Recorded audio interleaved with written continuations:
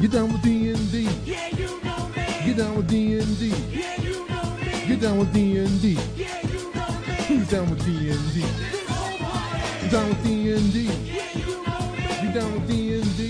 Yeah, you know me. I'm down with D&D. Yeah, you know me. Who's down with D&D? This whole party. Welcome to Down with D&D. I am Sean Merwin, and I am here with my late night voice, my crazy wild late night voice, because we're recording late night, at least for me, with none other than the nomadic Teos Abadia. Coming in from the storm, except it's supposed to be snow, Yeah, and instead it was toxic smoke. So, but yes, I have fled from my home to a different home, and that's part of the reason why we are recording at this late hour on a different day. yeah. So Teos is role playing a nomad, I am. and he's really getting into it when he role plays.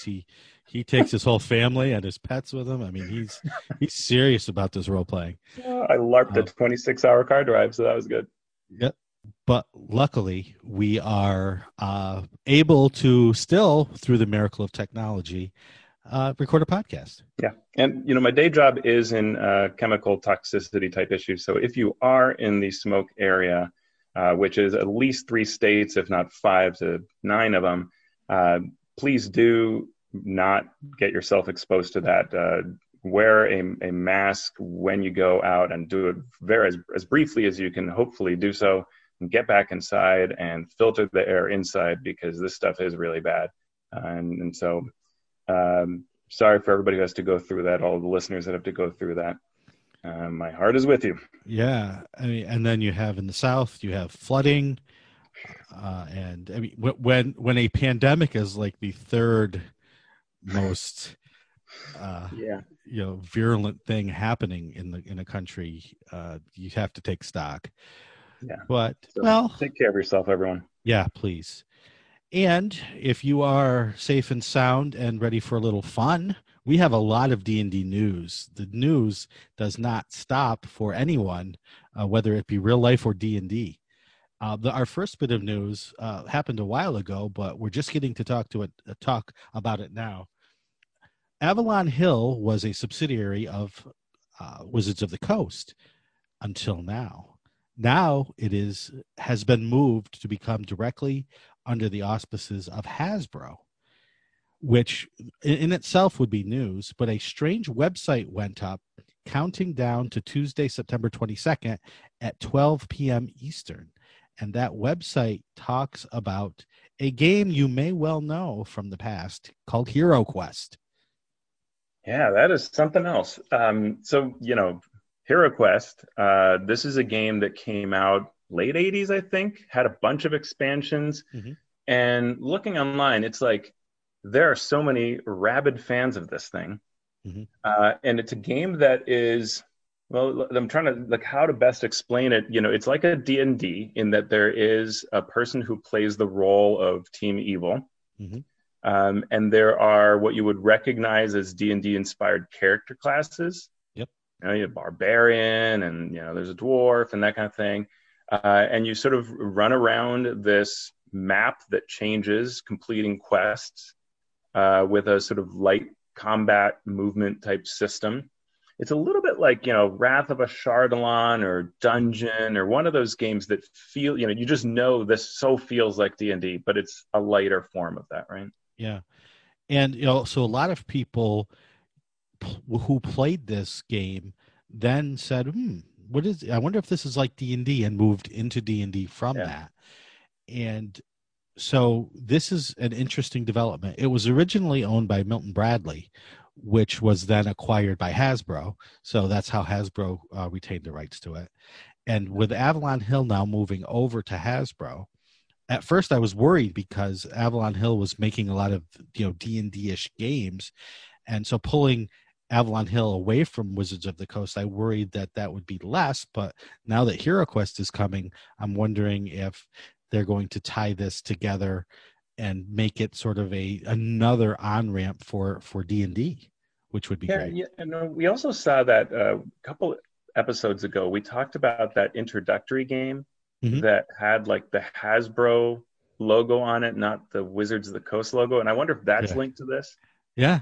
So it says, and if it is, then it further confirms what you're saying, which is that Avalon Hill moving to Hasbro doesn't necessarily preclude lots of D&D inspired games. Right. And under Hasbro, you would think Avalon Hill would have a lot more reach than it did under Wizards of the Coast.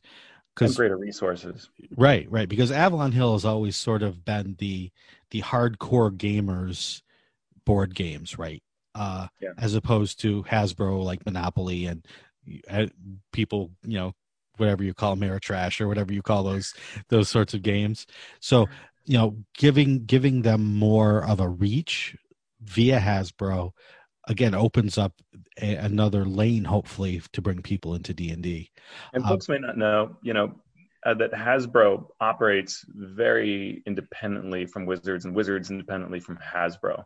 Mm-hmm. So I do suspect that while they, of course, can, do a phone call to each other and whatnot, they really would be acting as independent units. Mm-hmm. And that is how Wizards, Wizards does not have, I don't know. I don't know this for sure, but I don't think they have Tuesday meetings with Hasbro to go over, what Sure. the next book is, right? It's right.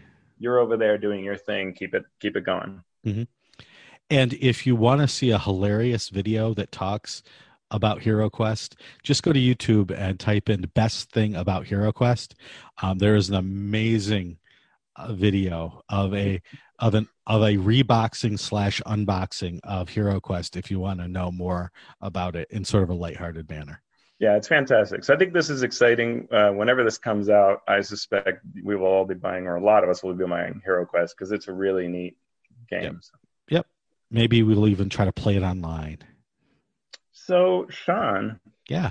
I heard that the Season 10 Adventurers League rules are out. They are. And it just happened yesterday, I believe. We're recording this on today's Wednesday, right? We're recording on Wednesday. So Tuesday, when Season 10 went live, they released those rules. And I'm not going to go into detail on them because, to be completely honest, I have not read them all. I am an Adventures League administrator, but I work on the Eberron side of things, so I wasn't involved directly in this. Well, I heard everybody loves them. Is that true? I know. I think what's fair to say is that they have a lot of exciting changes in them that it's going to take time to digest. Right. And think about, and I think even time for Wizards to think about everyone's reaction and sort of react to them. Mm-hmm. And it's, at least from the initial things I saw, it sort of suggested that the admins, it's not like just the admins put them together. So the admins have to kind of go back and discuss with Wizards and clarify some questions people have. But I think the big thing around it is that it has a stronger focus on what was termed seasonality before. Mm-hmm. Of which characters can do what in which seasons and whether you're receiving rewards or not. And I think that's going to take some time to digest. Yeah. And what this all comes down to, we don't even need to delve into the specifics, because what this always comes down to for organized play campaigns is the longer a campaign goes on, the harder it becomes to bring in new players. So you really need a way, an on-ramp, a clear, easy path for new players to come into a campaign. And inevitably that upsets the players that have been in the campaign already, because clearer paths for new players involve clearing the way. And sometimes that clearing the way hampers the play of people who are already in the campaign. And so there's always that balance. There's always that idea of supporting current play versus bringing in new play, and there will always be friction between that. So that's the 30-second summation of 20 years of experience for me, having worked in both the main campaigns and in side campaigns of organized play. It's always going to be there. So we have a link to it if you haven't downloaded them yet. If you're not an Adventures League player, now's a good time to look and see what they're doing and see if you want to get more involved. The other thing that was released was the first adventure for the season 10 storyline called Ice Road Trackers. So you could pick that up on the DMs Guild. No, who wrote it, Sean? Anyone decent? I refuse to answer on the grounds that I may incriminate myself. You wrote it. It's awesome. Everybody should get it. Okay. And there'll be a link in the show notes so you can download that adventure. You should totally check it out. It's very cool. And I've now run this many times at the various online conventions, and we'll be running it again this weekend. And it's super fun to run as well for DMs. Yep, I will be running it, and as long as I change enough of it to make the adventure good as the DM, then the players have fun. And if you are a subscriber to the D&D newsletter, you can actually get for free the first mission of that adventure. You can go to the D&D website. There is a D&D newsletter. You click that. You give them your email. They will send you their newsletter, and there's a link to it in that newsletter. Yeah. And speaking of D&D Celebration, that's happening starting in 2 days. Yeah, that's super. I mean, wow. Yeah. These online conventions, one after the. I mean, we're still in PAX. Right. It's true. And we already have D&D Celebration adding to it. And they just revised the list of streams and adjusted the schedule somewhat. So that is super exciting. Yep. If you go to Wizards and D&D Celebration _schedule, you can see the uploaded revised schedule. Yeah. It's got a little bit of everything that's scheduled. I like how how it's laid out. It's very easy to see what's going on. Yeah, we mentioned last time the Acquisitions Incorporated game, so it looks like Holly Conrad is returning as Strix, so that's who's coming back to the game. Hasn't been there for some time, a couple of different games. Yep. Be nice. And if you want to hear at PAX a panel with Teos and I talking about playing D&D the Acquisitions Incorporated way, you can catch that Thursday, the 17th at 8:30 p.m. It's called The Proper Care and Feeding of Your Franchise, D&D the AI way. Yeah, that's I recorded this with you, and I still want to listen to it. It's that good. I almost never listen to anything I've recorded, and I think I actually may go back and listen to that because I'm running it right now, and I want to remember what I said.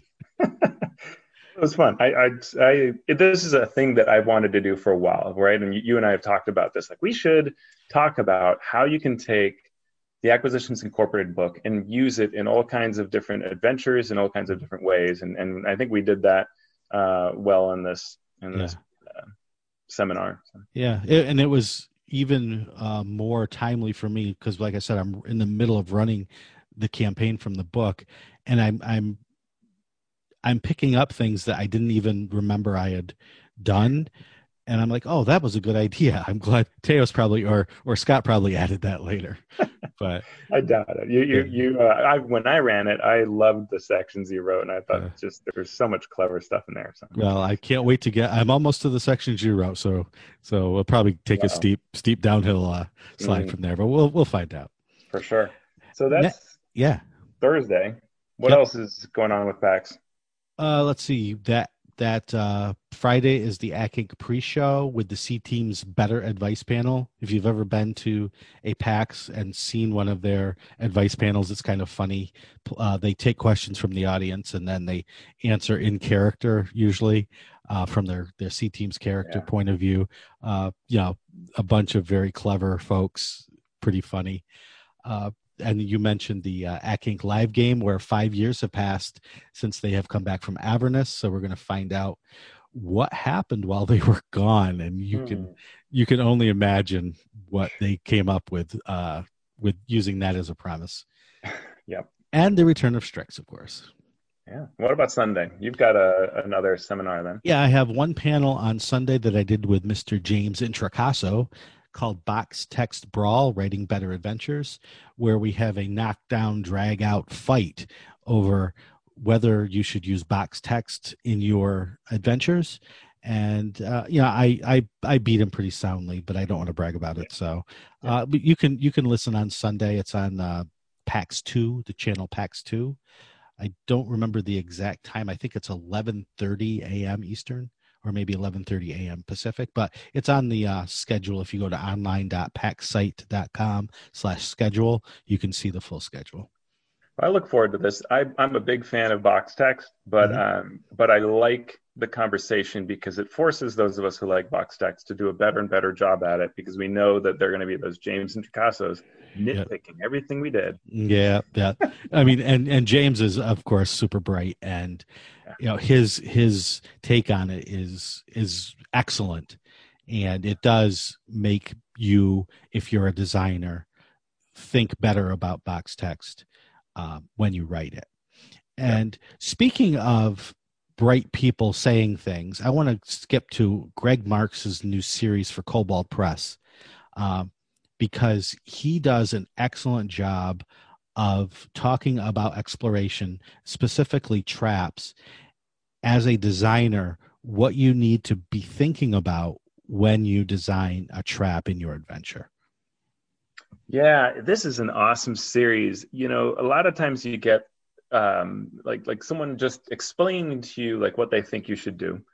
But this not only does that, he applies the design principles he's talking about through this process of creating the entrance to a goblin lair, and how you apply those various questions that you should be asking yourself as a designer of a trap or traps. And it's real. This is the start of a series. Like, yay, Cobalt Press. Good choice with Greg Marks, and great start, Greg. Yeah, I mean, it's so insightful. This is what I love to read when I read a blog. This is exactly what I want.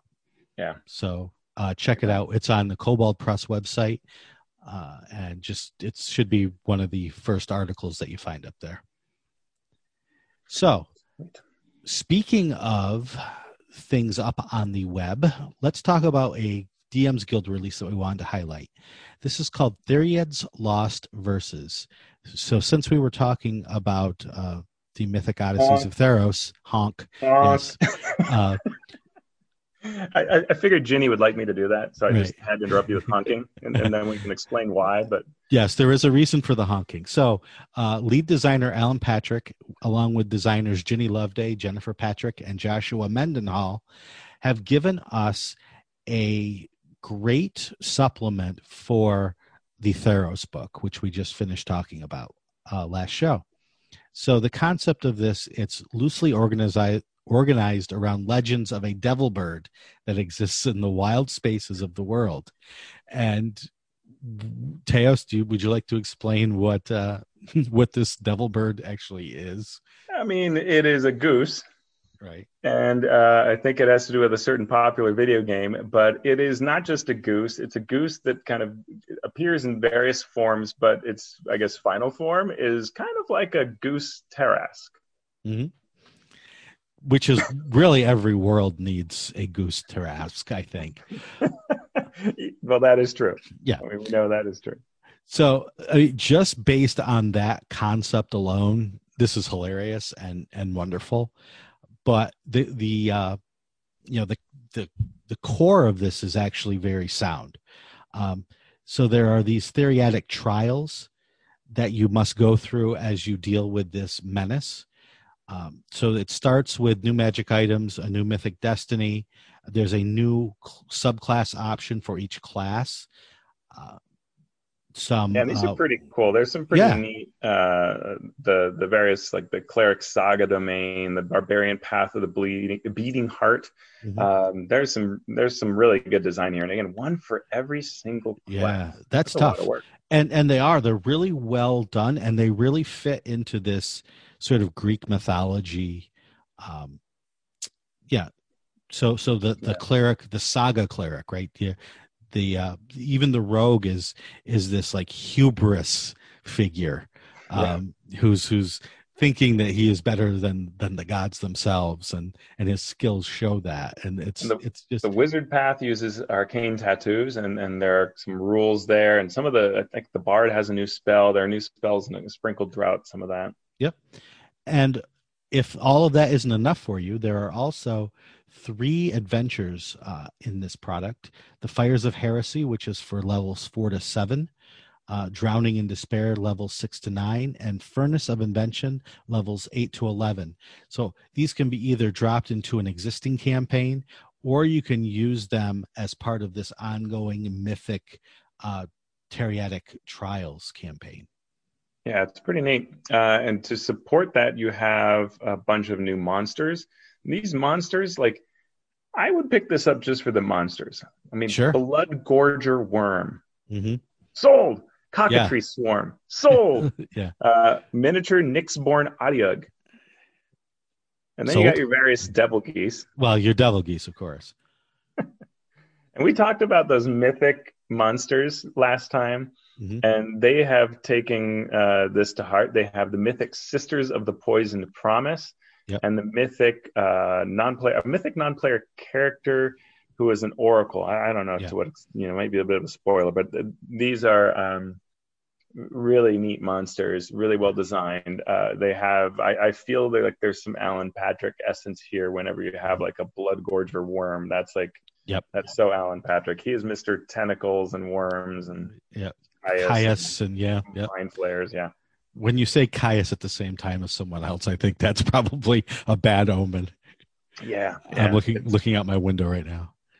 Yeah, so this is highly recommended. It's $17, but again, it's packed with everything. It just $16.99 gets you all of these subclasses, spells, magic items, mythic destinies, and if you're going to run the mythic Theros, then this is a great way to do it. Yep. Now, speaking of Kobold Press again, Kobold Press has a Kickstarter just went up a couple of days ago called the Scarlet Citadel, a Dungeon of Secrets. This is a classic multi-level dungeon for 5th edition, a place of dungeon crawling, treasure looting, and morphing battle maps. It's an adventure from Kobold Press, specifically Steve Winter. Now, if you don't know who Steve Winter is, and you say you're a D&D fan, shame on you. So Steve has been working either at TSR or Wizards forever, and then he went on to work with Wolfgang Bauer at Kobold Press, and he does a lot of design development, editing, and so on. And I've never seen a product associated with Steve Winter's name that wasn't first class. Yeah, absolutely. And so, even just seeing his name, I'm like, okay, sold. And so it sounds like this is going to be an all dungeon adventure for levels 1 to 10, sort of going back to the old style of there's one town and that's where you live and that's where you go back to. But for the most part, you're just going into these dungeons and dealing with all the mystical, magical, crazy things that are there. Awesome.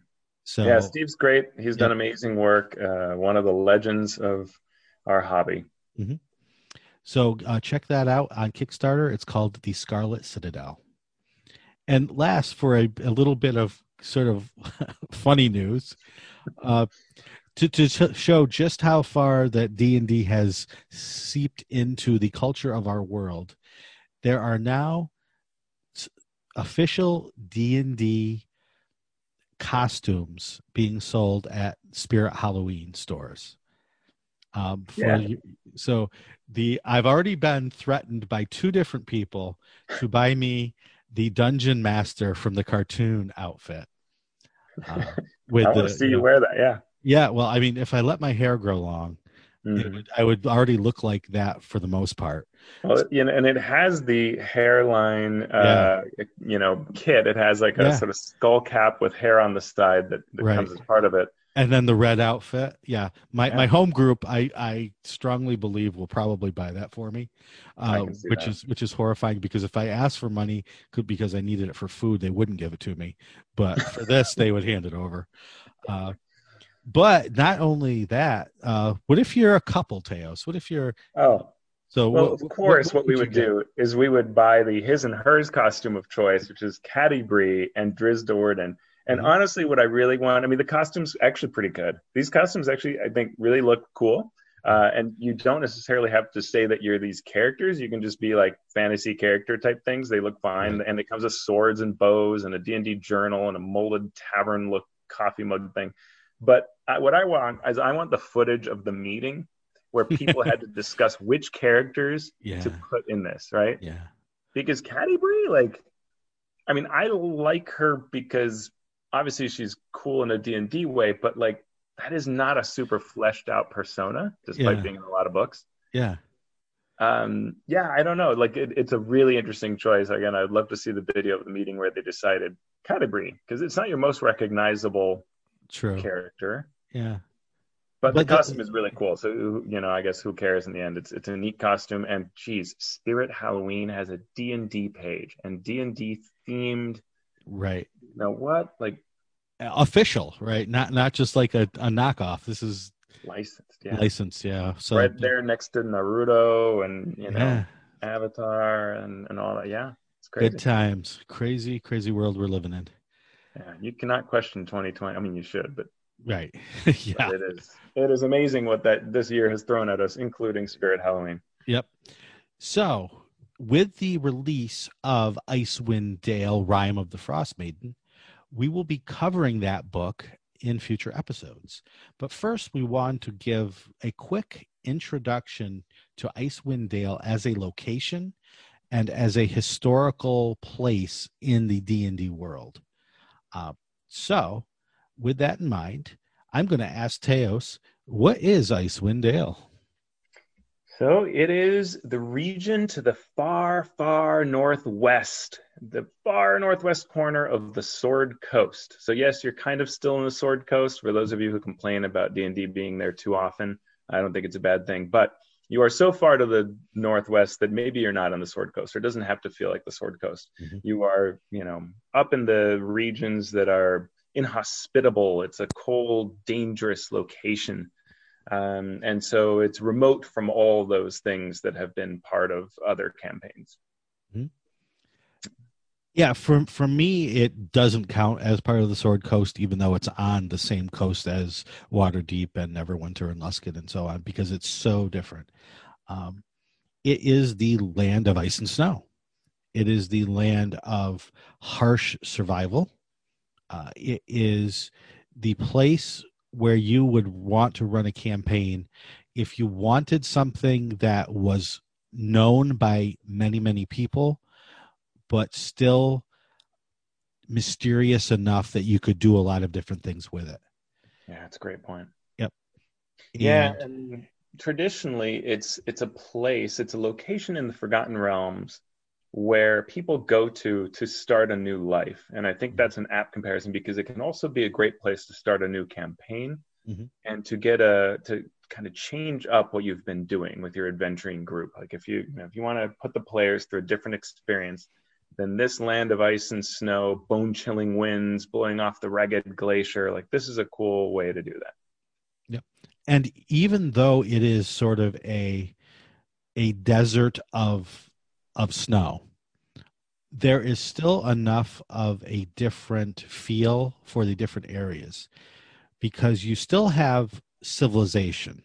It's not the metropolises that you're used to in the South, but there are the 10 towns.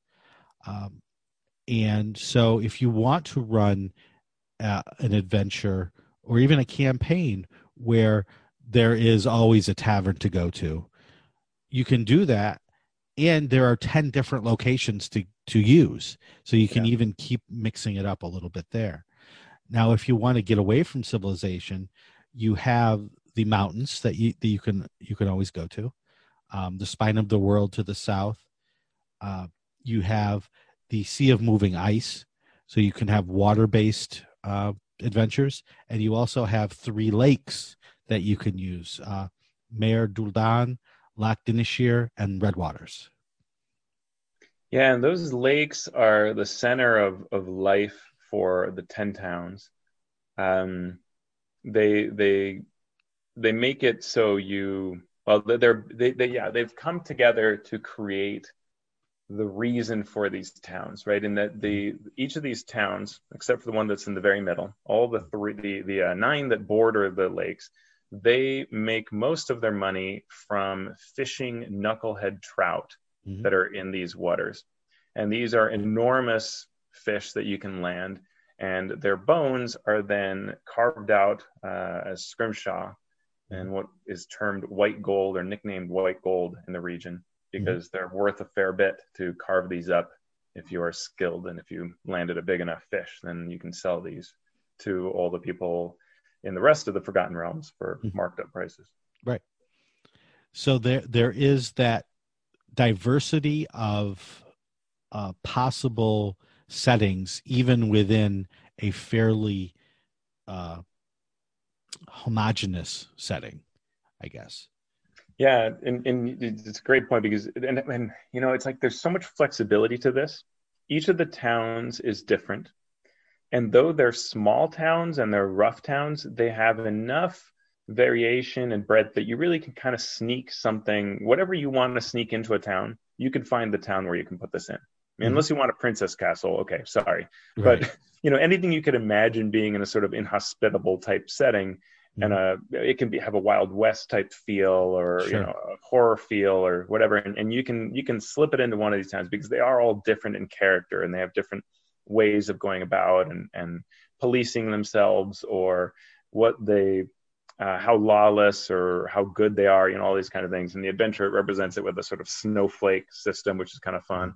But there is wide variety here, and similarly in the wilds around these towns, you can kind of sneak anything in there. The map tends to only show the biggest features, so you can easily be on a trek from one point to another and run through a forest or a small lake or a river or a frozen river. You know, there's just it's one of those settings where you can just easily modify things to fit your needs. Right. So let's talk for a moment about the history of Icewind Dale in D&D lore. Where did it come from? Where has it gone? And where will it end when we talk about the book itself? Yeah. Well, so, yeah. I love the beginning, because you and I, you know, as designers, we have had experiences kind of like this to some extent. Right. Yeah. So if you've heard R.A. Salvatore talk about how this book came to be, it's really a great story, and it really is sort of the creative by the seat of your pants sort of story. He was hired to write a novel, but he kept being either not being able to find a place for it, or being told that the place he had chosen was wrong. So finally, he got a call saying, well, we're going to put this in a land called the Forgotten Realms. And they sent, TSR sent him the Moonshae Isles novel, Dark Walker on Moonshae, that Douglas Niles had written. So Mr. Salvatore said, okay. And he set Icewind Dale in the Moonshae Isles, because he thought the Moonshae Isles were the Forgotten Realms. And they sent him a big map and said, well, you can really use anything in this whole big world. So he finally said, oh, well, here's a blank space on this map. I'm going to put it there. And that's how Icewind Dale came to be where it is on the Forgotten Realms map. And I just love that, because there have been so many projects where you're working with wizards, and again, I love working with wizards, but it's funny because, you know, be like, okay, cool, I put it on the map of these islands. They're like, oh, no, it can't go on the islands. Well, you sent me a map of the islands. Okay, well, here's the map of the whole world. Okay, what about this area? Well, actually, there's another designer working in that area. All right, what about here? And he just had to go through that process. Yeah. And then he got to make it up. And that was sort of the funny thing, is because everything Right. was taken, right? He ends up just whole cloth making up this part of the world. Right. And it's been a great part of the world, right? It's really gone well for all of us. Oh, yeah. I mean, it's been great for him. It's been great for TSR/Wizards. It's been great for all of the book publishers and all of the video game makers and all of the tabletop designers who have placed their games there. And video games, right? I mean, I think because, you know, it's not like this was a setting. I mean, he wrote the novels, and the novels gripped a lot of people. I mean, there were some of the first ones that were widely out there for Forgotten Realms, like the Douglas Niles Moonshae ones were the first I read, but shortly thereafter I read The Crystal Shard. Yeah. And I just finished reading it not too long ago with my son, and we had a blast. He's devouring all these Drizzt novels. And then video games, right? Because it's not like they released adventures for these places.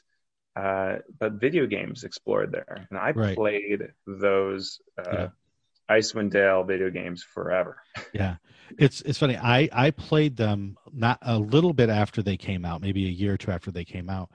And they came out in 2000.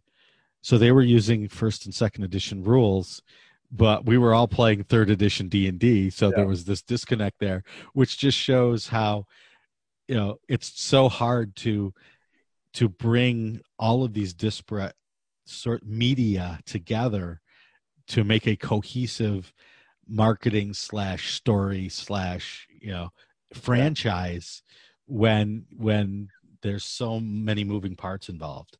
And they would do things like they would publish Drizzt Do'Urden's stats in some source book, Right. Heroes of the Realms or something. And then so somebody would complain about them and they'd be like, oh, well, that was like, Drizzt has moved way beyond that. Right. He's not that anymore. Right. We wrote that a long time ago and it just showed up in shelves, but that's not accurate anymore. Right. He's not a fifth level ranger anymore. He's Yeah. and it's just so funny.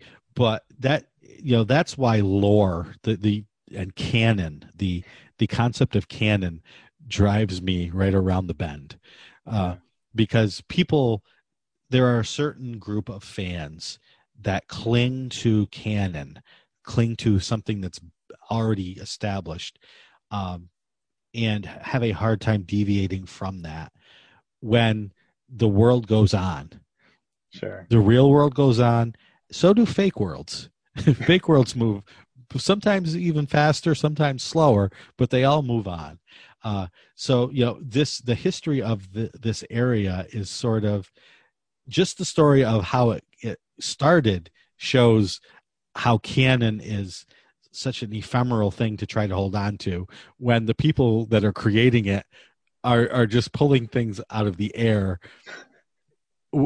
because they're late for a meeting, or right. they're in the middle of something and they get interrupted, and who is going to be this dark elf? What's the name of this dark elf? And you make it up in 10 seconds, and then how do you spell that? I have no idea. Yeah, if Sue had been in the meeting, it would end up one way. If Barb had been in the meeting, it would end up another way, and it ended up a particular way. And we all assume like that was because actual wizards and rogues and whatever determined that. But it's just at the end of the day, it's all creators trying to do the best they can. But canon is, on the other hand, important because here we are talking about all this history, right? And so it creates this framework that we can all sort of hang our hat on. And Icewind Dale is a place that has had so much, just so many touch points for fans, right? And what's amazing to me is that it made it all the way through the end of 4th edition without having an actual published adventure there. True. That's true, because Legacy of Crystal Shard was a D&D Next adventure. Yeah. And that's the next thing we're going to talk about. I mean, obviously, it's been revisited in source books, novels, I'm sure comic books, and go on and on and on, all the different media that it's been in. D&D Next, then, at the end of 4th edition, as they were getting ready for 5th edition, published as the D&D Encounter season, the Legacy of the Crystal Shard. It was both a source book and an adventure. I just rifled through a ton of old paperbacks, adventures and stuff, and I found my copies. So yay. But it was a great adventure. I remember running it, had a lot of fun, and it was a good source book, brief, but full of great information for running an adventure. Yeah, this was the second of the Spell Plague adventure, or not Spell Plague, the Sundering adventures that were published to sort of help us transition to the new 5e adventure while they were playtesting it, or 5e setting edition, 5e edition, while they were playtesting it. And so first was Murder in Baldur's Gate, and Legacy of the Crystal Shard was second. And then some things happened behind the scenes that resulted in I think, the format changing. But those first two were very similar. Mm-hmm. They had a beautiful DM screen full of really neat notes and very useful stuff. They had a source book part that was, the setting kind of little booklet, and then an adventure booklet. And each adventure would have these three main things going on. Mhm. And sort of the way it would basically happen is you couldn't do all three. And so when you ran this campaign, the choices you made necessarily forced your hand into making hard decisions of, I'm going to help this, but not this. Mhm. And then finding out what happened with the thing that you did help versus or maybe two things that you did help versus the one you didn't. Right.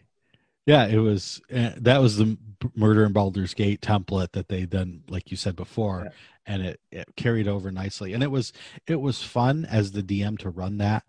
It wasn't easy to run, but it was fun to run because you got to add a little bit of yourself to the running of the adventure, as opposed to there's just a one-page encounter in front of you. So what do you do? Yeah.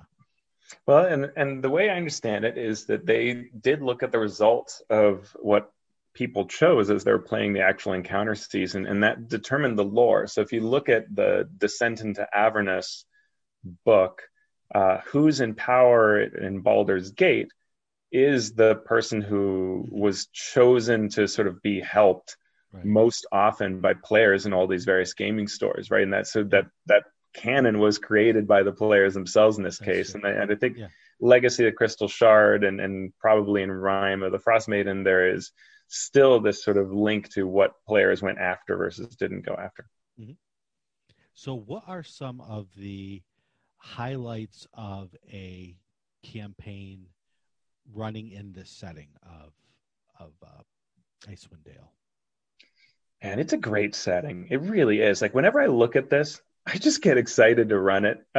So you've got the 10 towns, and that is, from the perspective of a PC, I think sort of the first thing you might think of, other than the inhospitable setting, is that you've got these 10 different towns that are trying to eke out a life.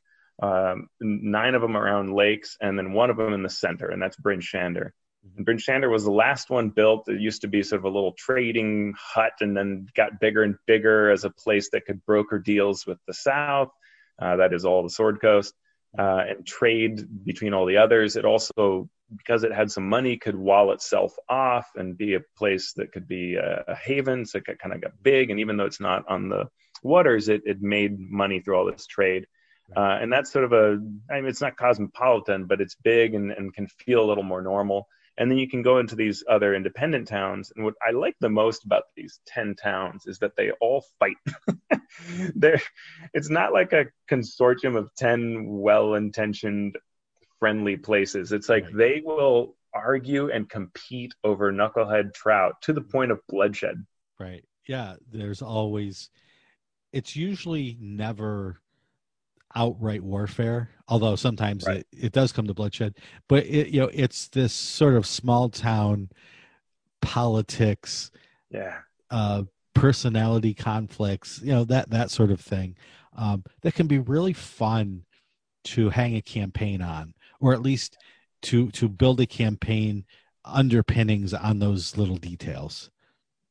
Yeah, and in the novel series and in the adventures, one of the things that you often see is that because these towns are in conflict, and because the council that each of the towns sends a member to, because they can't just get along, and they have these rivalries and divisions and histories, that is exploited against them, right? It makes them vulnerable. It makes them vulnerable in the first Crystal Shard adventure or novel, where a Carkessel comes in and attacks. They can't take on an attack because they can't agree, and they'll literally risk their livelihoods over sort of these ancient rivalries, which is great stuff for a DM to play with, right? Because players see that and they go, I gotta fix this, right?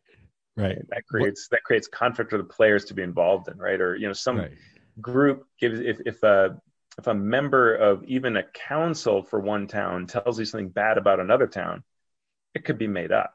Right. Or maybe it really is real, right? And that kind of thing is exciting to play with as a DM. Right. And then you can always do we will help this other town, but we need you to do, and then you can get some quests going that way. So outside of the 10 towns, there are other folks who live in the area, and these are the Reged tribes. They are nomads for the most part, who in the earliest iterations of Icewind Dale fought against the 10 towns. So, in this sense, they were the wild barbarian tribes that would attack, and uh, sort of like the Scandinavian, Yeah. longship Vikings and Viking. yeah, they have that aspect. I mean, you can't completely fault R.A. Salvatore. Like he does write they are different peoples, right? The Right. barbarians themselves, just like the Ten Towns, have a number of different. They are in tribes, Mhm. so there's that to it. But they are different tribes with different motivations and different ways that they all revere Tempest, the god of war, Mhm. and they have a moot where they decide who will lead, and that kind of creates the tenor of the barbarian ragged tribes for the next however long. Mhm.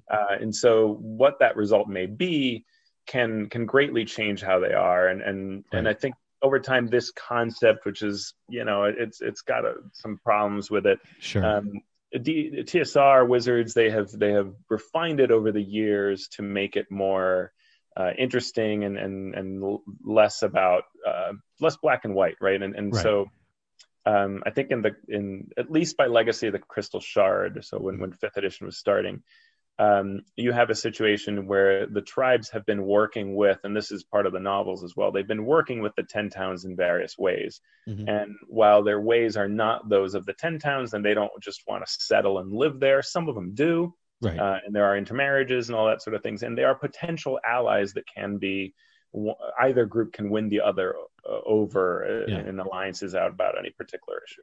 Right. It turns them from the villain, right, the mustache twirling villain, to more like a real story character, right? Yeah. A rounded character that has different motivations from not just tribe to tribe, but from person to person within a tribe.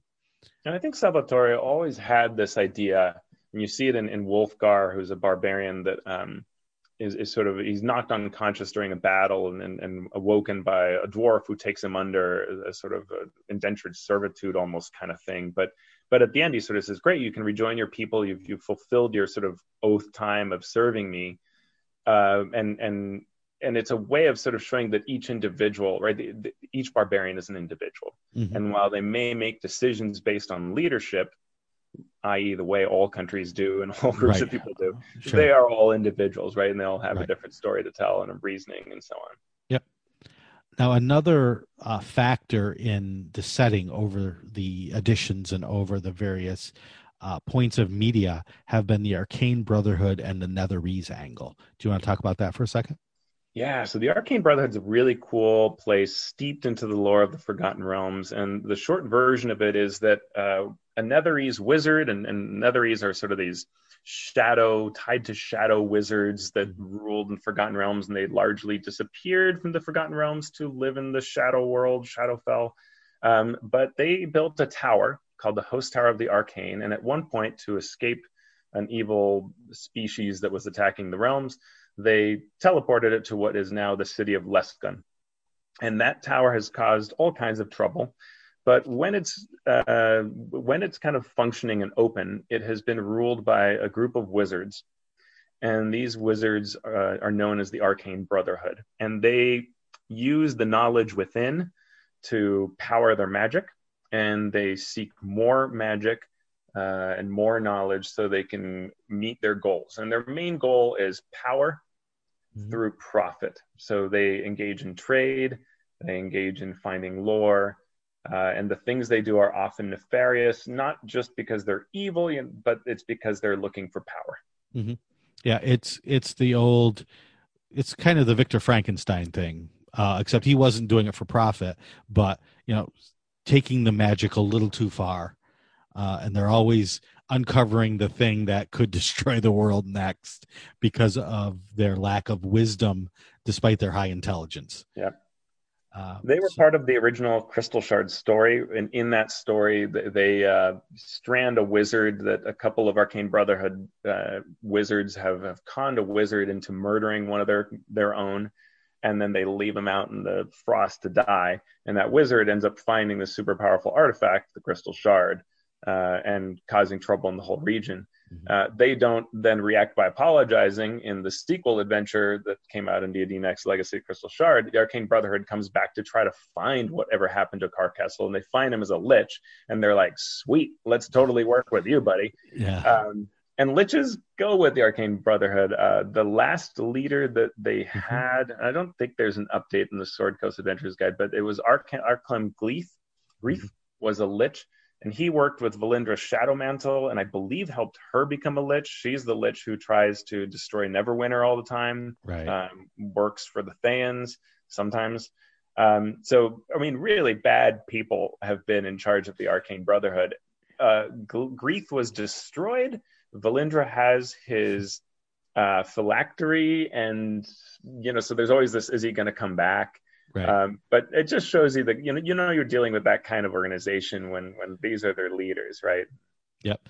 And speaking of the Arcane Brotherhood doing bad things, one of the points in most stories set in this area is Chardalyn. Can you talk about that for a moment? Yeah, this is a really neat take on lore, and you talk about how lore can change, and this is one of them. So in the original story of the Crystal Shard, which is an artifact called Crinchinaban, is used by the wizard of Carcassel to create towers that are made of this dark crystal. And this is definitely from the school of thought of like, well, it's evil, so it's colored black, right? And when it shatters at the end of the novel and good guys win, this black ice is scattered all over the place. And in the early D&D Next Adventure, Legacy Crystal Shard, this black ice has sort of tainted the land.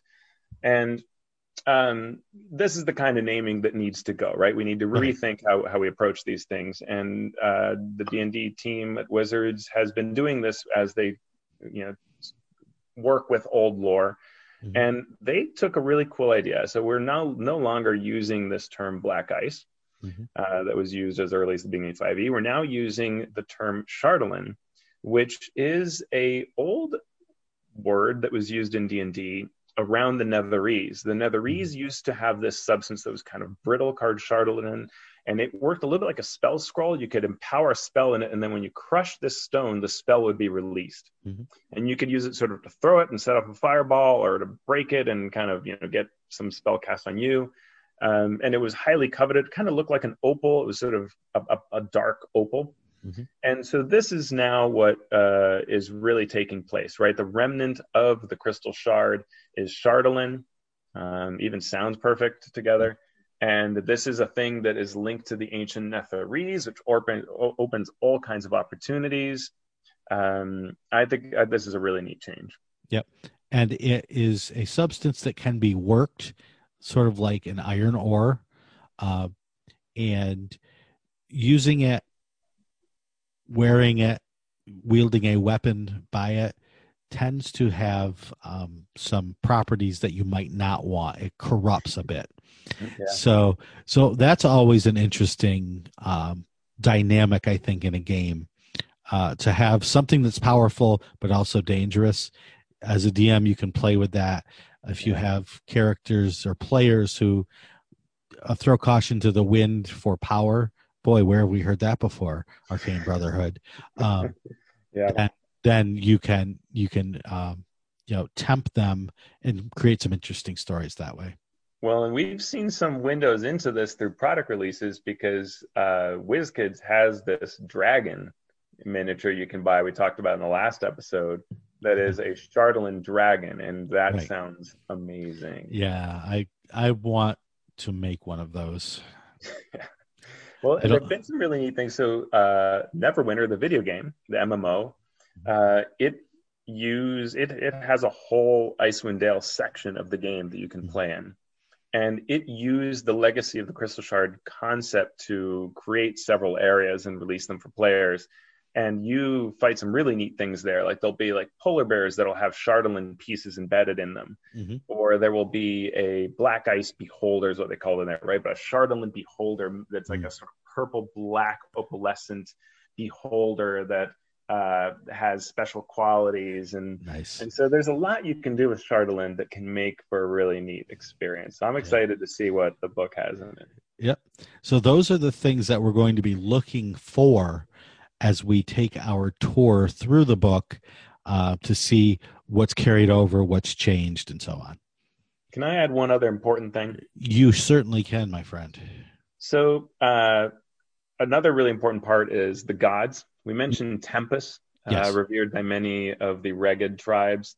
Tempest is important as a god of war, but we also have a goddess that's really important, which is Oral. Right. And she is known as the Frost Maiden, so she gets title name. Right. She's got her name on the marquee. And she's got a number of cool names: Ice Dawn, the Cold Goddess, Goddess of Winter, the Frost Sprite Queen, an endless number of names you can look up.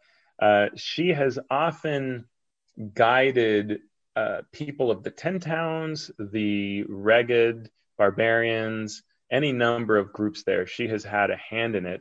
She's a little bit like Umberly. Mm-hmm. Right? She's that kind of like, she feels evil and everybody's afraid of her, but you might, you're going to take that important ship voyage. Well, you toss some coins over to Umberly and say thank you and please, watch over me during my journey. Right. Yeah. And then, it's the same thing in the Icewind Dale. If you're going to take a trip out into the wild, you're probably going to say a little prayer to Oral to not have her focus her attention on you.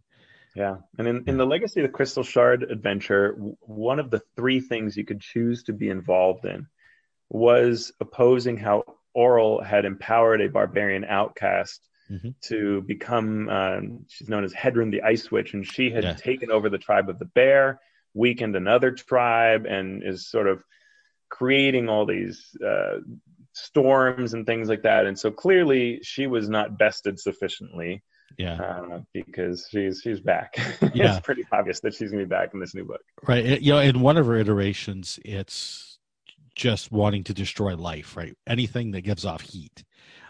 So in her essence in that form, she is constantly attacking any civilization, and then the 10 towns in particular being the only civilizations in Icewind Dale of any note. So, all right. Is there anything else you wanted to say before we sign out for this episode?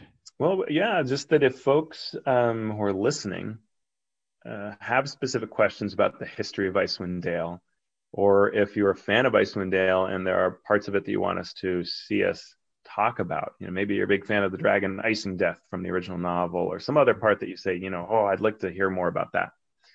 Let us know. Yep. And you can let us know in a variety of ways. You can let us know by hitting us on Twitter, and we'll give you our Twitter handles in a moment. You can let us know on our forums at forums.misdirectedmark.com. You can let us know at misdirectedmark.com, where we put up our episodes. There is a section of just Down with D&D, and for each episode there is a place to put comments. So any or all of those places are places you can talk with us. And if you're a patron of the show, you can also talk to us on our Patreon page, patreon.com/MMP. To become a patron, you can go there, and for as little as $1 a month, you can support us, keep the lights on, and chat with us and talk to us. So thank you if you are a patron.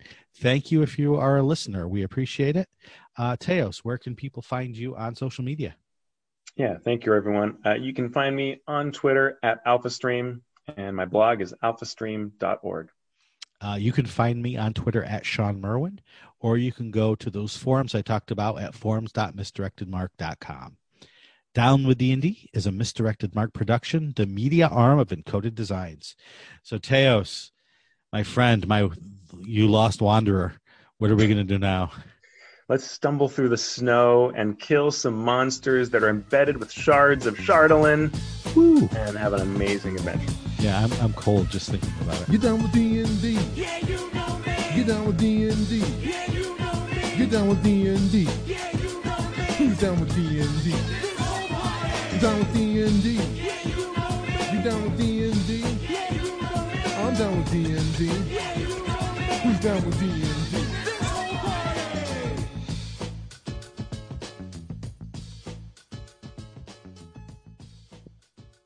And then take a deep breath of breathable air.